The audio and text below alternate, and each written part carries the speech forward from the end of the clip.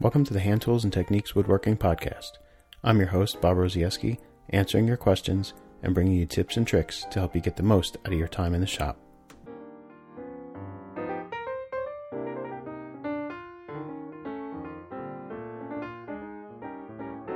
Do you long to get a finish-ready surface using only a hand plane?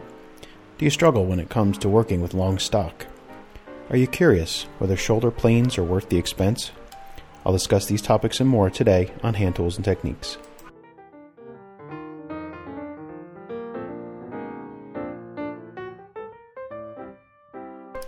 Hey everyone, welcome back to Hand Tools and Techniques.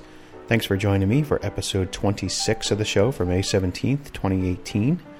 Before I start today's show, I just want to take a minute to thank our new patrons, Hugo Belargin, Scott Runnels, and Mark Benson. Thank you all for signing up on Patreon to support the show, and thanks to all of our patrons for your continued support. Without you guys, the show would not be possible. And also thanks to Gary Wiskowski, who made a very generous donation through PayPal. And if you'd like to support the show yourself, just head on over to patreon.com/brfinewoodworking. And if you pledge $3 a month or more, you'll get access to a once-a-month patron-only video episode of the podcast as my special way of saying thanks. Or you can also make a one-time donation through PayPal, just like Gary did. So as you might be able to hear in the background, hopefully you can't, but I don't know how well my microphone's picking it up, but you may be able to hear that it is absolutely raining like crazy here in the mountains, and supposed to for like the next week or so. So it's just crazy rain and thunder and flooding and all kinds of stuff going on. But hopefully it won't be an issue after today's episode, because we passed our rough inspection on the new cabin.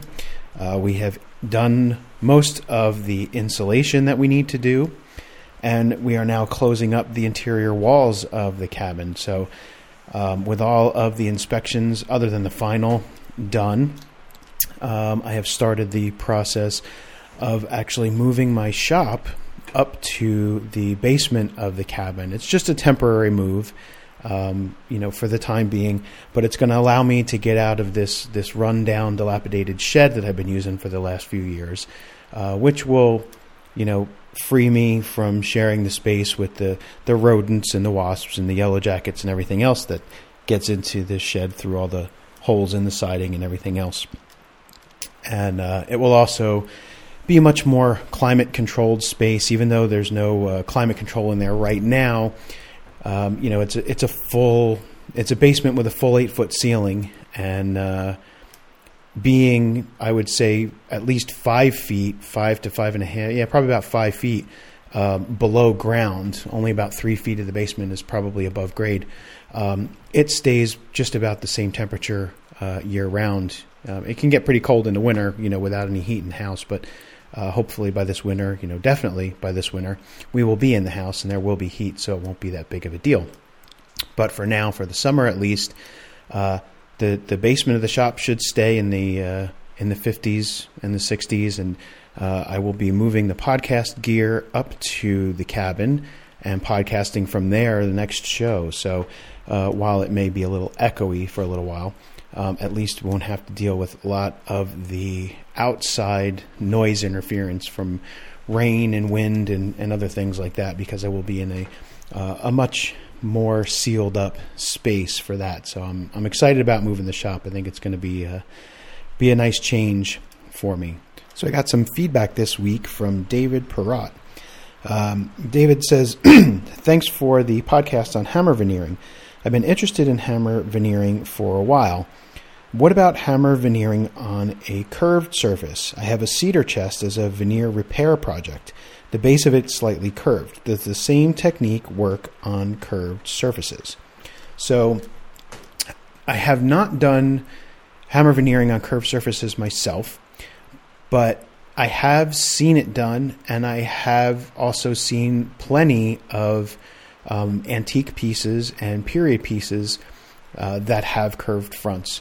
I mentioned my friend Frank Vuccolo in the last episode, who actually taught me how to hammer veneer, and he's done some bow front pieces that he has hammer veneered, and they come out just fine, as long as you're not talking about a super severe bend that the veneer is just not going to want to take. Hammer veneering will work fine on a gently curved surface like a bow front chest or something like that. And there are a lot of period pieces that support, the fact that hammer veneering works on a curved surface. So absolutely, I'd say, give it a try. Again, just make sure your glue is good and hot.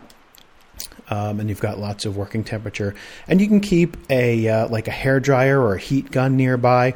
Warm up the substrate before you go to do your hammer veneering. That'll help a little bit too to keep the glue from gelling so fast.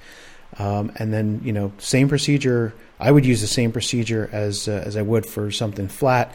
And if I needed to, I could heat up the areas, spot heat areas with the heat gun if things aren't going down perfectly. So you can either lift it and get a little bit more glue under there or whatever you need to do just to get things down and help you to extend that working time by heating things up with the heat gun as you're working.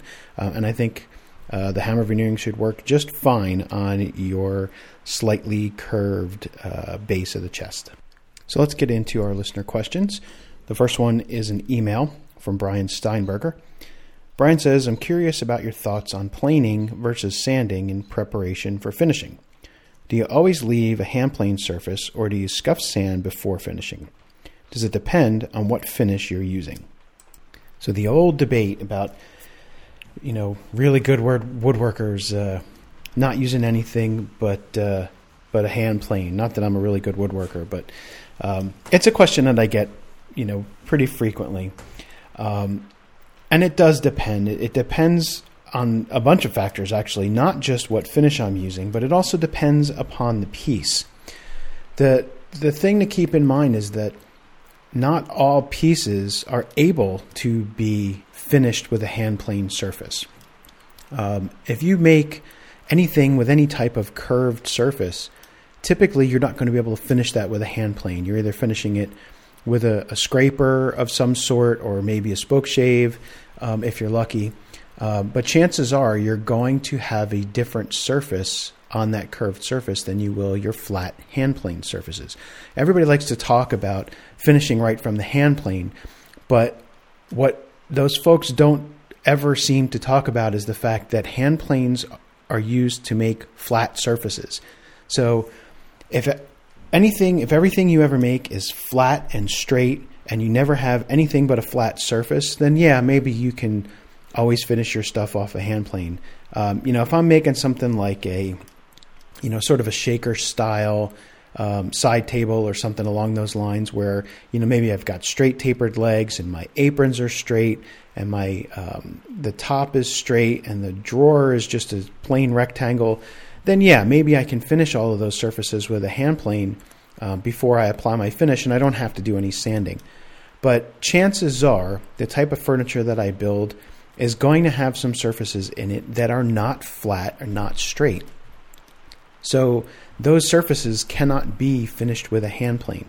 So at some point, I'm going to need to pick up a different tool to touch those surfaces, whether it be a scraper, whether it be a spoke shave, sandpaper, rasps files, what have you.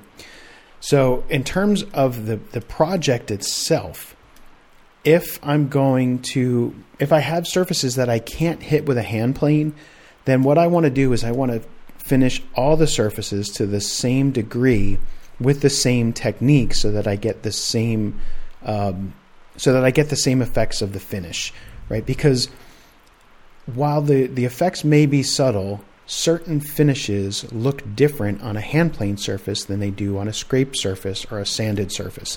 So if you want your finished look to be consistent, again, with certain types of finish, then you need to finish all of your surfaces, prepare all of your surfaces with the same type of technique, whether that be planing, scraping, or sanding. So if I can't hand plane all the surfaces and I have to scrape some of them, then I'm scraping everything. If I can't scrape all the surfaces and I have to sand something, then I'm sanding everything. So it really depends on the piece itself. It also depends on the finish. In most cases, most woods don't care how you prepare the surface if you are going to be finishing with a film finish, something that sits on the surface of the wood. Because after the second or third coat of that film finish, the surface that you're getting has absolutely nothing to do with the wood underneath it anymore. It really, what you're looking at and what you're feeling is just the film finish. So if you're using some type of varnish, or if you're using a shellac finish, after you get the first few coats of that on, it really makes no difference how you finished, whether you sanded or planed or scraped or whatever underneath that finish, because now you're really just feeling and seeing the film finish on top of the surface of the wood. So it really doesn't matter. Now, if you're using just a straight oil finish, like just straight linseed oil or tung oil, and I'm not talking about a Danish oil, or something, or a wiping varnish, which, some people might call an oil finish. They are oil finishes, but, whether it's like a Watco, like a Danish oil type finish, or anything along those lines, they have resins in them, they have varnishes in them, and they are creating a film finish. Even though the manufacturer may tell you it creates a finish in the wood and not on the wood, it's creating a finish on the wood. If it's not a pure oil and it has some type of varnish in it, some type of resin, it is creating a film finish on top of the wood. And after a few coats, you're not going to notice a difference. So again, most of the time, the only time that I've ever really, really noticed a difference between like a hand plane finish and a sanded finish is if I'm putting, say, just pure linseed oil, straight linseed oil on the surface. Then you can kind of tell the difference between hand planed and sanded. The other thing is if you're going to put any type of pigment on the surface. I tend to try not to do that if I can help it. I don't like adding pigments and colors to most wood because I think it just tends to muddy them up. Muddy the grain and it hides the grain. Sometimes you have to in order to blend colors. I've done it with walnut where you dye it first, especially kiln dried walnut. That's kind of gray when you get it. It doesn't really have that beautiful walnut color when it's kiln dried and steamed. So there you might be adding some dye first.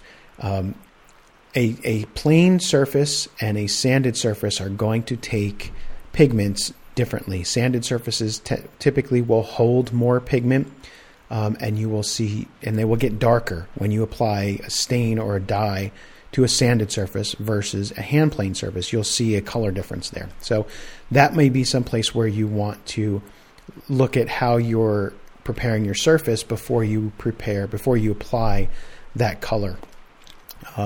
Sometimes you can't avoid it. Sometimes you have to sand and then apply that color. And what you can do is, apply a wash coat of very dilute shellac before you apply your color, and that'll help, pieces not getting too dark. But for the most part, if you're using a film finish, it doesn't matter whether you plane, sand, scrape, whatever beforehand, because after those first few coats of finish, all you're really seeing on the surface is the finish anyway, and it really makes no difference how you prepared the wood. So our second question comes from Scott Adams, and Scott wants to know about shoulder planes. He says, I've been jonesing for one, but they're expensive. Do I need one? What are your experiences with them? Are there any traditional wooden planes that will trim tenon shoulders the same way? So, shoulder planes. Shoulder planes are frequently confused with wooden rabbet planes, unfenced wooden rabbet planes. And if you look at the two, they are kind of designed similarly, so it's easy to confuse the two of them and think that the shoulder plane was based on the wooden rabbet plane. But the fact of the matter is they are really different tools. The wooden rabbet plane often came skewed, probably more often than straight. It's certainly much easier to find skewed rabbet planes than it is to find a rabbet plane with a straight iron. They made them in straight irons, but it's much easier to find the skewed versions. I think they sold many more of the skewed versions, and the skewed irons were just used much more frequently because they cut cleaner. But I think if you go back in the history and you look through the old books, what you will find is that skewed iron or straight iron unfenced wooden rabbet planes were not designed for trimming tenon shoulders. They were designed for trimming rabbets. I always go back and reference Peter Nicholson because he has such a great description of rabbet planes in there. And he specifically says, that the fenced rabbet planes, like the moving Philister plane, was typically used for sinking the rabbet. It had a fence on it to get your rabbet in position. It had a depth stop to get you to close to your depth.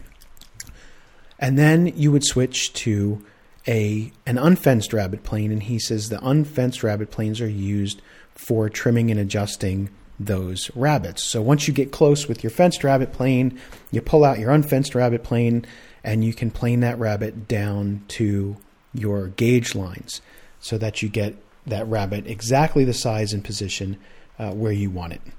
So he wasn't really suggesting that you rely on the fence to get everything perfect. It was more get close with the fence and the depth stop and then adjust with your unfenced rabbet plane. So that's really what the unfenced rabbet planes were designed for, at least as far as Peter Nicholson's writing is concerned. Unfenced wooden rabbet planes are also bevel down tools. The irons are usually bedded at 45 to 50 degrees or so, and the iron is bevel down, just like a traditional bench plane. Shoulder planes are kind of a different animal. They usually have a low bed angle, around 20 degrees or so, and they have a bevel up iron. And the first ones that we see are infilled when we start to see the shoulder planes. And we really don't start to see them until we start to see more machines come on the scene. So I don't know that the shoulder planes were ever really designed for the same type of work that unfenced wooden rabbet planes were designed for. In fact, there really was no unfenced wooden rabbet plane that was designed for trimming tenon shoulders. It's my experience anyway, and I've talked to other traditional woodworkers who've been at it for a while. A plane is not the most efficient way to trim tenon shoulders, honestly. The most efficient way to trim a tenon shoulder is with a chisel.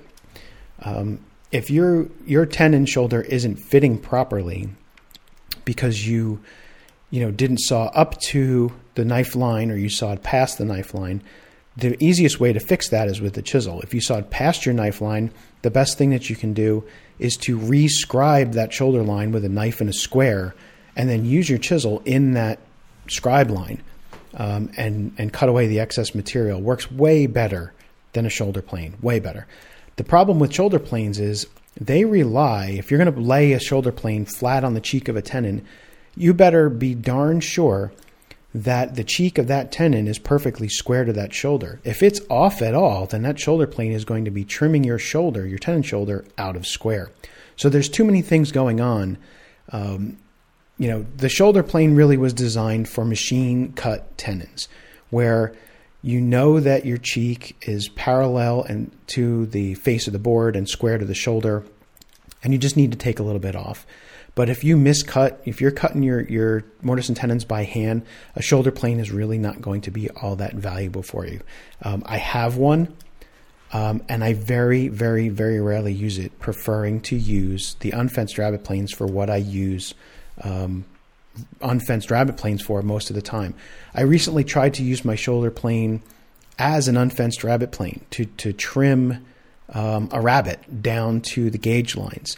And I felt it was very awkward and very difficult to use. There's no real easy way to hold them. If you've ever used a wooden unfenced rabbet plane, it nestles and settles very nicely into your hand.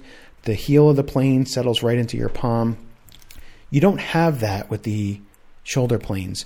The Veritas shoulder plane is a little bit better in this regard because of the way that cap iron or lever cap or whatever you want to call it is shaped to kind of fit into the palm of your hand. The Lie-Nielsen shoulder plane, which is the one that I have, just doesn't settle into the palm of your hand that way. You can't grab it from the heel of the plane like you do with a wooden rabbet plane. You kind of have to grab it over the top like you would a block plane. And it makes it very awkward to use it to actually trim a rabbet.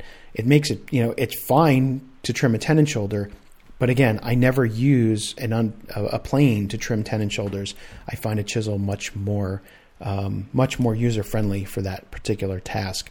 So if you're doing a lot of your work by machines, you may find a shoulder plane to be useful. But if you're more of the hand tool type, and you're really more into using your planes to trim rabbets and not so much to trim shoulders, and you use chisels to trim shoulders because, again, it is just a more efficient way and a more effective way if you're cutting your tendons by hands. If you're that type of person, you're probably not going to find a shoulder plane very useful in the long run. So I would say no, don't worry about the shoulder plane. They're pretty, they're expensive, as you mentioned, but I really don't think you need one in a traditional shop that's cutting their mortise and tendons by hand, because I think they're going to be more trouble than they're worth. So our next question is a voicemail from Jonathan Jongsma, and he wants to know about working with long stock. Let's listen to Jonathan. Hi, Bob. Jonathan here from Minneapolis. I had a question for you about working with long stock. Currently working on a project that's about 6 foot high, and there's dovetails on the end, and cutting those dovetails and actually even transferring the tails to the pins on a board that long gets pretty tricky. I managed to do it, but it was rather awkward. And in the past, I've had projects, for example, I built a bed for my daughter where you've got bed rails that have, they're maybe 6-7 feet long, and they have tenons on the end, and cutting those tenons gets pretty tricky as well. I ended up, I think, standing on a stool, and it was not a very pleasant experience, but I managed to get it done. But I'm wondering if you have any tips or tricks on working with long stock, and especially cutting joinery on the end of long stock. Thanks. So working with long stock can certainly pose some challenges. As you mentioned, the joinery is really the big part. Planing it isn't such a big deal. You just lay it flat on your bench, and that's why longer benches are really great, because if you've got an 8-foot bench, you can pretty much plane stock up to about 8 feet long fairly easily on edges, faces, ends. Really no big deal. The problem comes, again, like Jonathan mentioned, when you want to cut joinery on the ends of those boards, whether it's dovetails, mortise and tenon, what have you. So what I have done in the past is to try to get the stock off my bench and work a little bit lower. And I had some pretty good success doing that. One of the things you can do is set up a pair of low benches, saw benches. My saw bench and my shaving horse are about the same height, so I'll usually run the stock, across both of those, and it supports it pretty well. And you kind of have to get used to cutting your dovetails with the stock laid flat instead of vertically in a vise, and it's a different feeling. If you use Japanese saws like pole saws for this, it's a piece of cake, because you can lay your stock flat on the bench, and you can saw off the end of the bench, kind of just take a knee off the edge of your bench, and saw straight up and down with the Japanese pole saw. You can do the same thing with a push saw, but in that case, you kind of have to get over top of the work, which means you've got to get on top of your bench, which is why I prefer to use low benches, saw benches for that kind of work, because then I can get over the top of the work like I would with a long saw, and saw my joinery that way. And again, it's a little bit awkward because you're in sort of a weird, uncomfortable position when you're sawing, but it's certainly doable. For dovetails, it really hasn't been much of a problem, sawing that way, because it's a shortcut. You kind of start on the top corner and level your saw out as you go. If you want to prop the work up a little more, what you can do is, if you've got really long stock, like 6 foot, like you were mentioning, and you need to cut some dovetails on the end, if you put one end of that board on the floor and prop the other end against your saw bench, the stock will kind of be propped up at an angle, and you can saw your dovetails that way, so that you're not having to saw, straight down. You can kind of saw down at an angle. It's a little bit more comfortable, but that's not going to work for shorter stock. Your stock needs to be kind of long for that to work out well. You can if you brace the one end like against a wall, and then put the stock on your saw bench, and you can get over top of it and just put a knee on it. That holds everything in place pretty good, and you can saw your stock that way. It also works okay doing that for your tenons. You can saw the shoulders on the workbench. Typically, it's usually not a problem using a bench hook because your stock is flat on the bench. When it comes to sawing the cheeks, there are a couple ways I've done it. You can do the same type of thing like what I just talked about for dovetails, where you prop your work up on a saw bench. That becomes a little bit difficult when you need to saw the edges to saw the wide parts of the tenon cheeks. You can use a hand screw clamp to hold your stock up on edge, and that helps. The other thing you can do is saw flat. If you can learn to hold your stock on your bench hook and hold your saw sideways, like flat, parallel with the bench, and you can saw out the corners that way. It's not the easiest thing in the world to do. I've done it. It can be a little bit of a challenge. But the neat thing with tenons is if you've got yourself a rabbet plane, you can actually, if the stock is too long to saw those tenon cheeks off, if you have a bench hook, you saw your shoulders, and then you clamp or hold fast that long stock down to the bench hook, and you can plane across the grain with a rabbet plane and get rid of most of that waste and just plane your tenon cheek with everything flat on the bench, and that works pretty good as well. So you can give that a try. In terms of transferring your dovetails, from one side to the other, if both pieces are really long, that can be challenging because you've got, the ceiling and the floor to contend with. What I try to do is do it sort of sideways. So if I can put the pieces on edge, and do it that way, where one piece is on edge along my bench, and the other piece would be on edge, sticking out perpendicular to the front of the bench. It's hard to kind of describe this, but if you just think about, putting one piece standing up on its edge on your bench, and then obviously the other piece would be perpendicular to that, and would either stick off the back side of your bench or off the front side of your bench. And what I use when I'm transferring dovetails, and I've posted about this on Instagram and even on the blog before, I think, is corner clamps that were originally designed, for mitered frames, but the corner clamps work really good to hold your stock in position. And if you've got short stock, it's not a big deal, to just hold it in place by hand. But when you've got really long stock, it can kind of be, ornery to deal with. But those corner clamps really help because you can put everything in position where it needs to go and throw a corner clamp or two on it, and it's going to stay there. It holds nice and firm. And then you can, just lay that stock out any way you want and mark those tails pretty easily. So, for example, I mentioned laying the stock on edge on your bench top, and if you put a corner clamp on either side and have the other piece sticking, off the back of your bench or off the front of your bench, then you can just walk to the side and mark those tails or pins fairly easily from the other board without having to have pieces, standing straight up in the air and hitting the ceiling or too tall if they're hanging off the bench. So I don't know how you would do that if you didn't have some type of corner clamp. I think it would be kind of difficult to hold everything in place. I think if you had a tall sawhorse that was about the same height as your bench, you could put that out in front of your bench or behind your bench to support the end of the stock that's hanging off, and then maybe you might be able to hold things in place by hand if you could do it that way.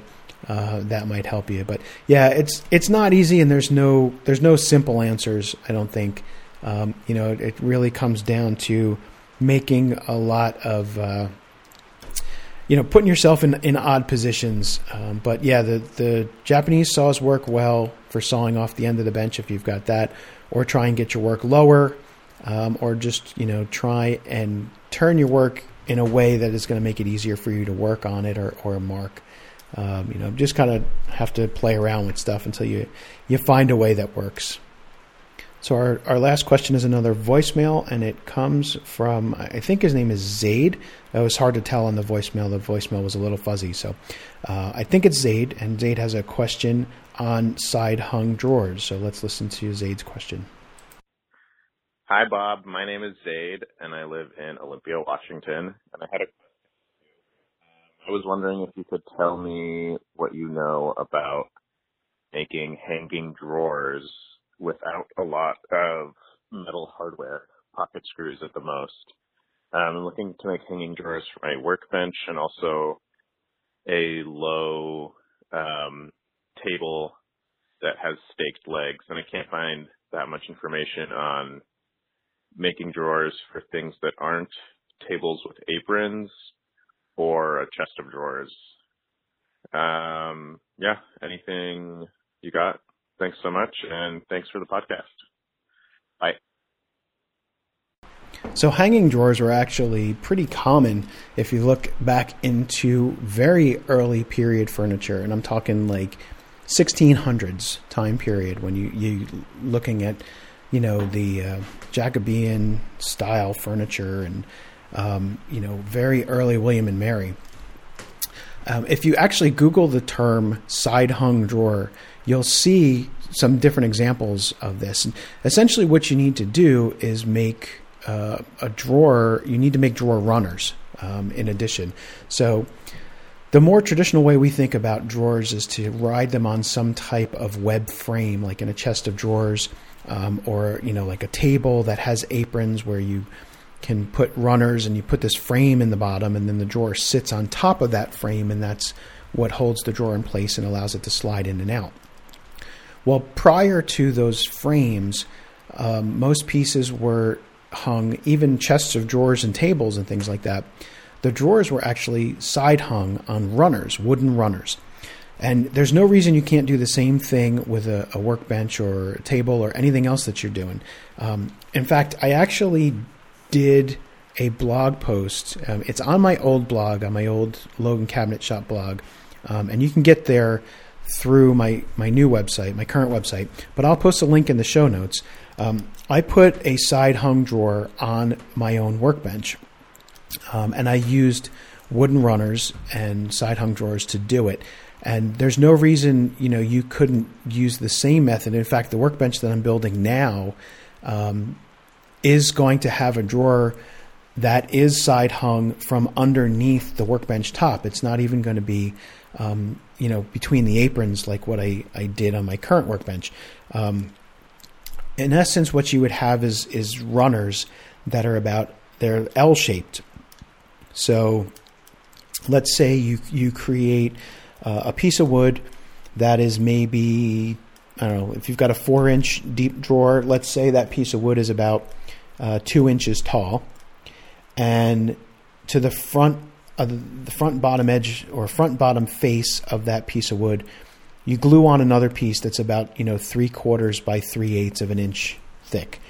So now you've got this sort of L-shaped piece of wood that is 3/4 of an inch thick or 1/2 inch thick, 2 inches tall, and it's got this little piece sticking off the front, this runner, that's about 3/8 of an inch thick by about 3/4 of an inch tall. If you drill some pocket screw holes right through the edge of that 2-inch tall section, you can screw that runner right up to the bottom of your workbench top. In fact, it doesn't even need to be pocket screws. If you just drill holes straight through those runners, you've got 2 inches, so maybe you put some 3.5 or 4-inch screws up through the bottom of those runners into the bottom of your workbench. And now you've got these runners that are hanging from the bottom of your workbench.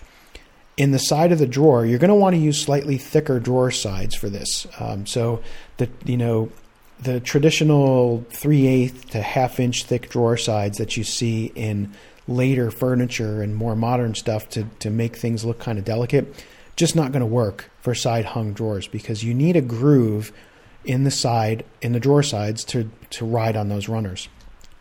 So I'd say go with 3/4 inch thick drawer sides, and then you're going to plow a groove down the outside face of those drawer sides before you assemble the case, and that groove is going to ride in on the drawer runner that hangs from your workbench. So when you assemble the drawer, you're going to have this big 3/4 inch tall by 3/8 inch deep groove that's running down the side of the drawer.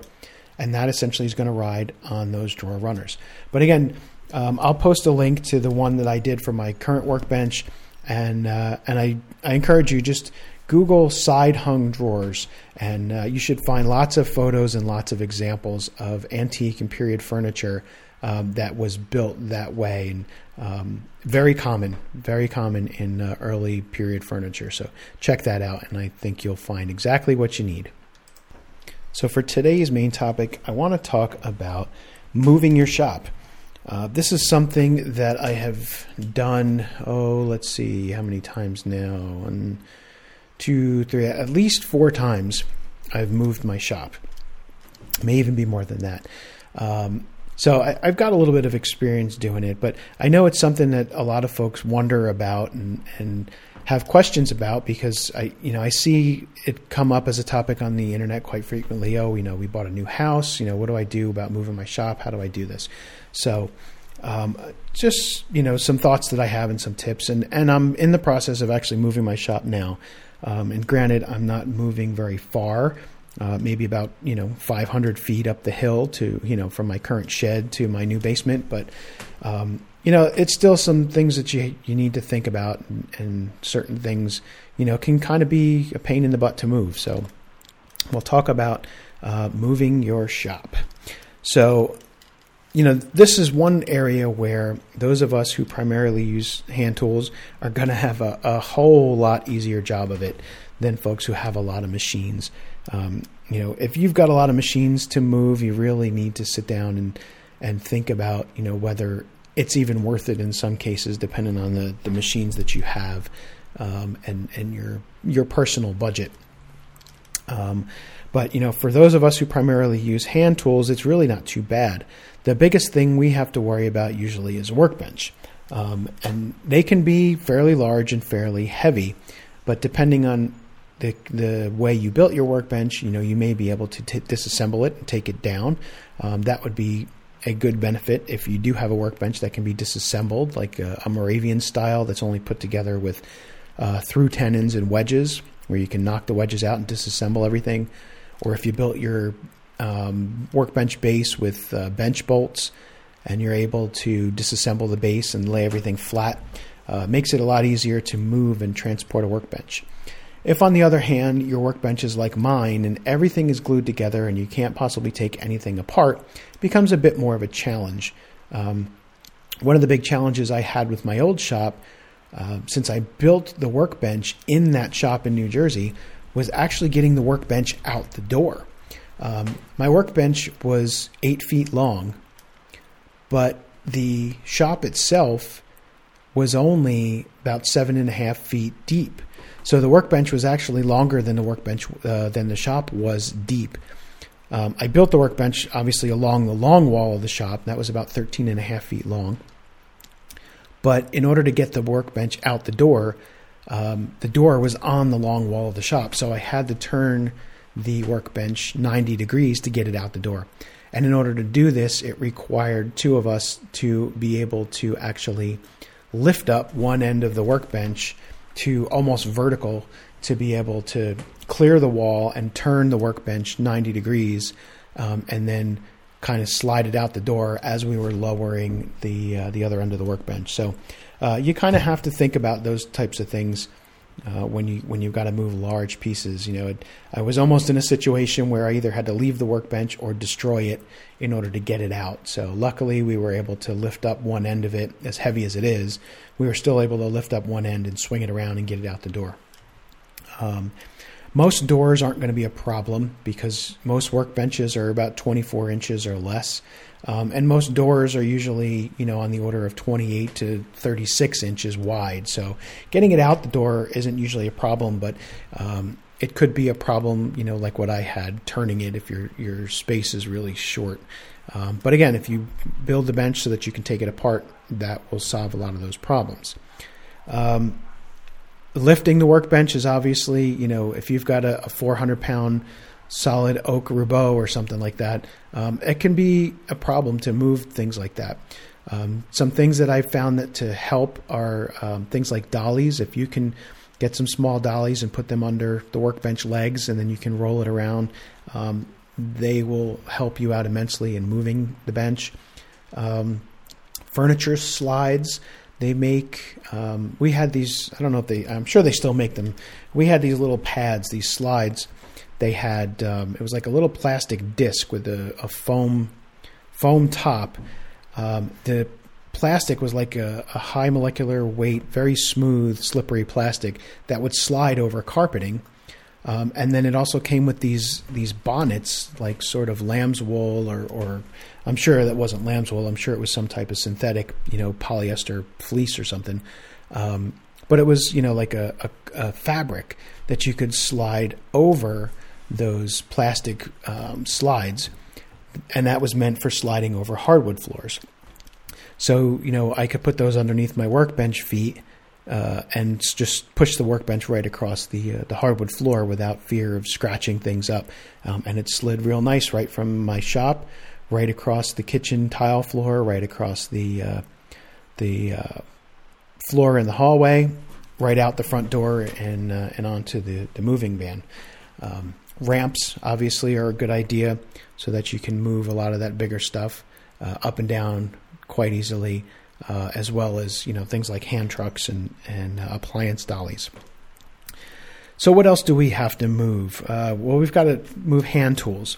And believe it or not, a lot of people poo-poo on the traditional tool chest, like what Christopher Schwarz wrote about in the Anarchist Tool Chest. But I have found that moving tools in a tool chest like that is so much easier than trying to move them in a wall cabinet or any other type of tool storage solution. One, the chest is, you're able to just pick it up with all the tools in it, which is a huge bonus. You usually can't do that with a wall cabinet because you've got to take everything out in order to be able to take the cabinet off the wall. So then you've got to pack everything up in some other type of container, whether it's boxes or crates or whatever, plastic totes, which means you've got to take every tool, you've got to wrap every tool individually. And it's actually a huge hassle when if you've got a whole lot of hand tools to wrap them all up and pack them in cardboard boxes or plastic totes, and then reload your hanging tool cabinet when you get to your new location. When I moved the last few times with my traditional tool chest, it was very easy. I picked the tool chest up, I put it on the truck, and that was it. I did secure some of the sliding tills just to keep them from sliding around while we were driving. Just put some painter's tape just to keep everything from sliding around. If you've got some real delicate stuff, you may want to wrap a few of your tools in old towels or socks or T-shirts or bubble wrap or whatever, and put them back in the chest just to keep things from really banging around. But, I drove a 26-foot moving truck from 9 hours from my house in New Jersey down here to the mountains of southwestern Virginia. And I didn't do pretty much anything except secure the tills in the tool chest so that they didn't slide, and then pick up the tool chest and put it on the truck and keep secure it on the truck so that the chest wouldn't slide around on the truck. But I didn't really have to wrap the tools. I didn't really have to do much of anything but get the chest onto the truck. And then when I got to my final destination, I take the chest off the truck and it's pretty much ready to work out of as soon as I took it off the truck. So, if there's a possibility that you might be moving and you're thinking about what type of tool storage to build for your hand tools, I highly, highly recommend a traditional tool chest.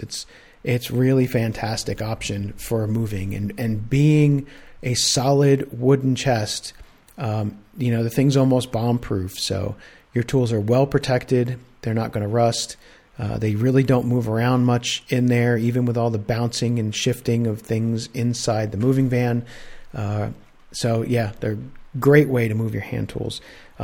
If you don't have that, you're going to probably be stuck wrapping things up in old sheets and towels and T-shirts and bubble wrap and whatnot, and packing it up in boxes and plastic totes. And the plastic totes work real well for that.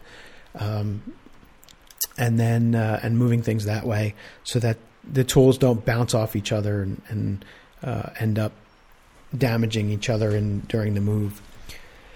Some of the other things that you may need to move, finishing supplies and things like that.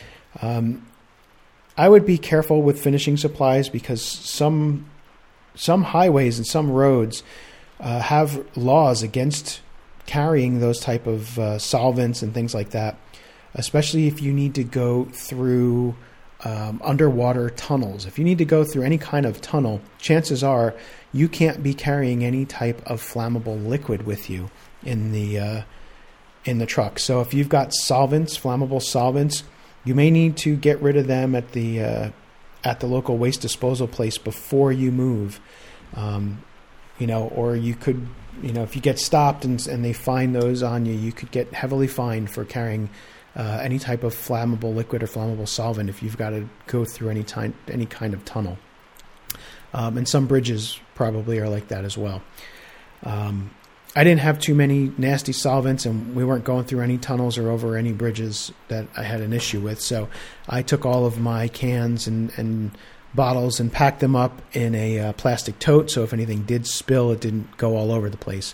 In fact, I did have one shellac can that did explode on the way. And it did end up going all over some of the other stuff that was in that plastic tote. But if it wasn't in a plastic tote, it would have been a lot worse. It would have dripped all over a lot more stuff. So yeah, be careful about that kind of stuff. And then obviously, small things, whether it's clamps or whatever, you can throw those in boxes if they fit. But a lot of stuff is just going to end up getting thrown loosely into whatever spaces underneath the workbench or, packed around other things wherever it's going to fit.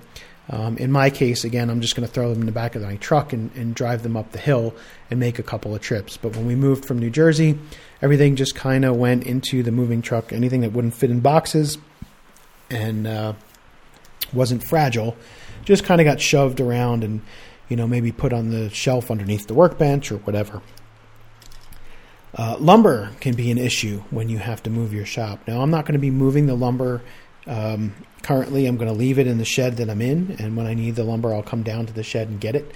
But when we moved from New Jersey, again, I didn't have a lot of lumber, but I did have some, and I didn't want to leave it because it was, there was some walnut, there was some mahogany, so it wasn't stuff that I felt like I could just throw away and leave it there. If you have a lot of lumber, you may want to consider trying to sell some of it off if it's just way too much to move. If it's only a few pieces, you can just throw it on the shelf under your workbench or whatever. But if you've got a significant quantity of lumber, you may want to consider just, going through it and keeping some of your most prized pieces if you've got some highly figured stuff or some, flitches or slabs or whatever. And then the ho-hum normal stuff, maybe try and sell it off before you leave, because it's real tough to pack lumber in it. When you've got boards that are 8, 10, 12 inches wide and, 8, 10, 12 feet long, it can really take up a lot of room and be kind of a pain in the butt to pack that stuff in there if you've got a lot of it. You could end up needing a whole separate box truck just for your lumber if you've got any significant amount. So consider, maybe selling some of it off and just keeping the prime stuff. And then, of course, there's machines. If you do have some machines in your shop, you really need to think about whether it's worth it to take them or not. I've had friends who have moved and who have decided, it's just not worth the expense and the hassle. Because in some cases, if you've got some real heavy stationary machinery, you may need professionals to come in and put that stuff on a truck and move it. And it could cost you thousands of dollars to have that done. if you have the ability to move your machines yourself, you could certainly save a lot of money. But in those cases, you're probably going to need a couple of very good friends where you currently live, and a couple of really good friends where you are moving to help you unpack and move that stuff and get it off the truck. Lift gates, most moving trucks that you can rent if you're driving yourself aren't going to have lift gates. So you're going to need to think about ways to get the machinery on and off the truck. Sometimes those ramps can be a little steep, and if you've got a 600-pound table saw that you've got to move, it's not something you and your wife want to do by yourselves. You really need to think about how you're going to move those things. And again, sometimes it's just easier to sell them where you are and buy new ones when you get to your new destination. Now, of course, not everybody is going to be able to do that. Maybe your budget just doesn't allow, or maybe you're one of those folks who lucked into finding an old 16-inch joiner or something like that you're probably never going to ever find again in your lifetime, and you really want to move it. It may cost you just as much to move that giant piece of machinery as it did for you to buy it in the first place. So just something to keep in mind and look into. But again, for those of us using hand tools, I think we have a pretty easy time with most of it, because most of our tools are going to be pretty lightweight. And, if you can figure out how to move the workbench, I think the rest is pretty simple. So that's about all I have for today. It's going to do it for this week's show. As always, I want to thank you for joining me and allowing me to do this, because without your support, none of this would be possible. As a reminder, please send in your feedback, questions, and topic suggestions, because this show depends upon your input and participation for its content. Just record a voice memo on your phone and email it to bob@brfinewoodworking.com. Or you can also leave a voicemail at 276-601-3123. Or you can use the contact form on the website at brfinewoodworking.com/contact. And if you want your question to be answered sooner on a sooner show rather than a later show, I do recommend either recording a voice, calling the voicemail number or recording a voice note and sending it in that way, because I would like to give preference to voicemail and voice notes, because it just makes the show more interesting and put some other voices on here other than mine. So if you are looking for the show notes for today's episode, you'll find them on the website at brfinewoodworking.com/HTT026. In the show notes, you can find links that I referred to in today's show, and you can also find links to follow me on all of my social media accounts. Finally, if you'd like to support the show, you can become a supporter on Patreon, or you can make a one-time donation through PayPal, and you'll find links to do all of those things in the show notes and at brfinewoodworking.com/support. So thanks again for listening, and until next time, stay sharp, everybody.